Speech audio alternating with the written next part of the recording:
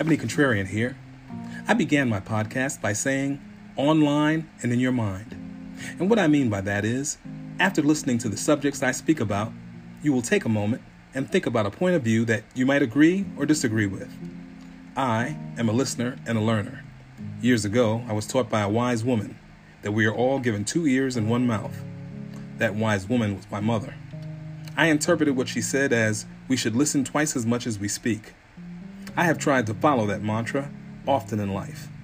Here are my thoughts, based on research, facts, and my experience. Ebony Contrarian, listening and learning daily.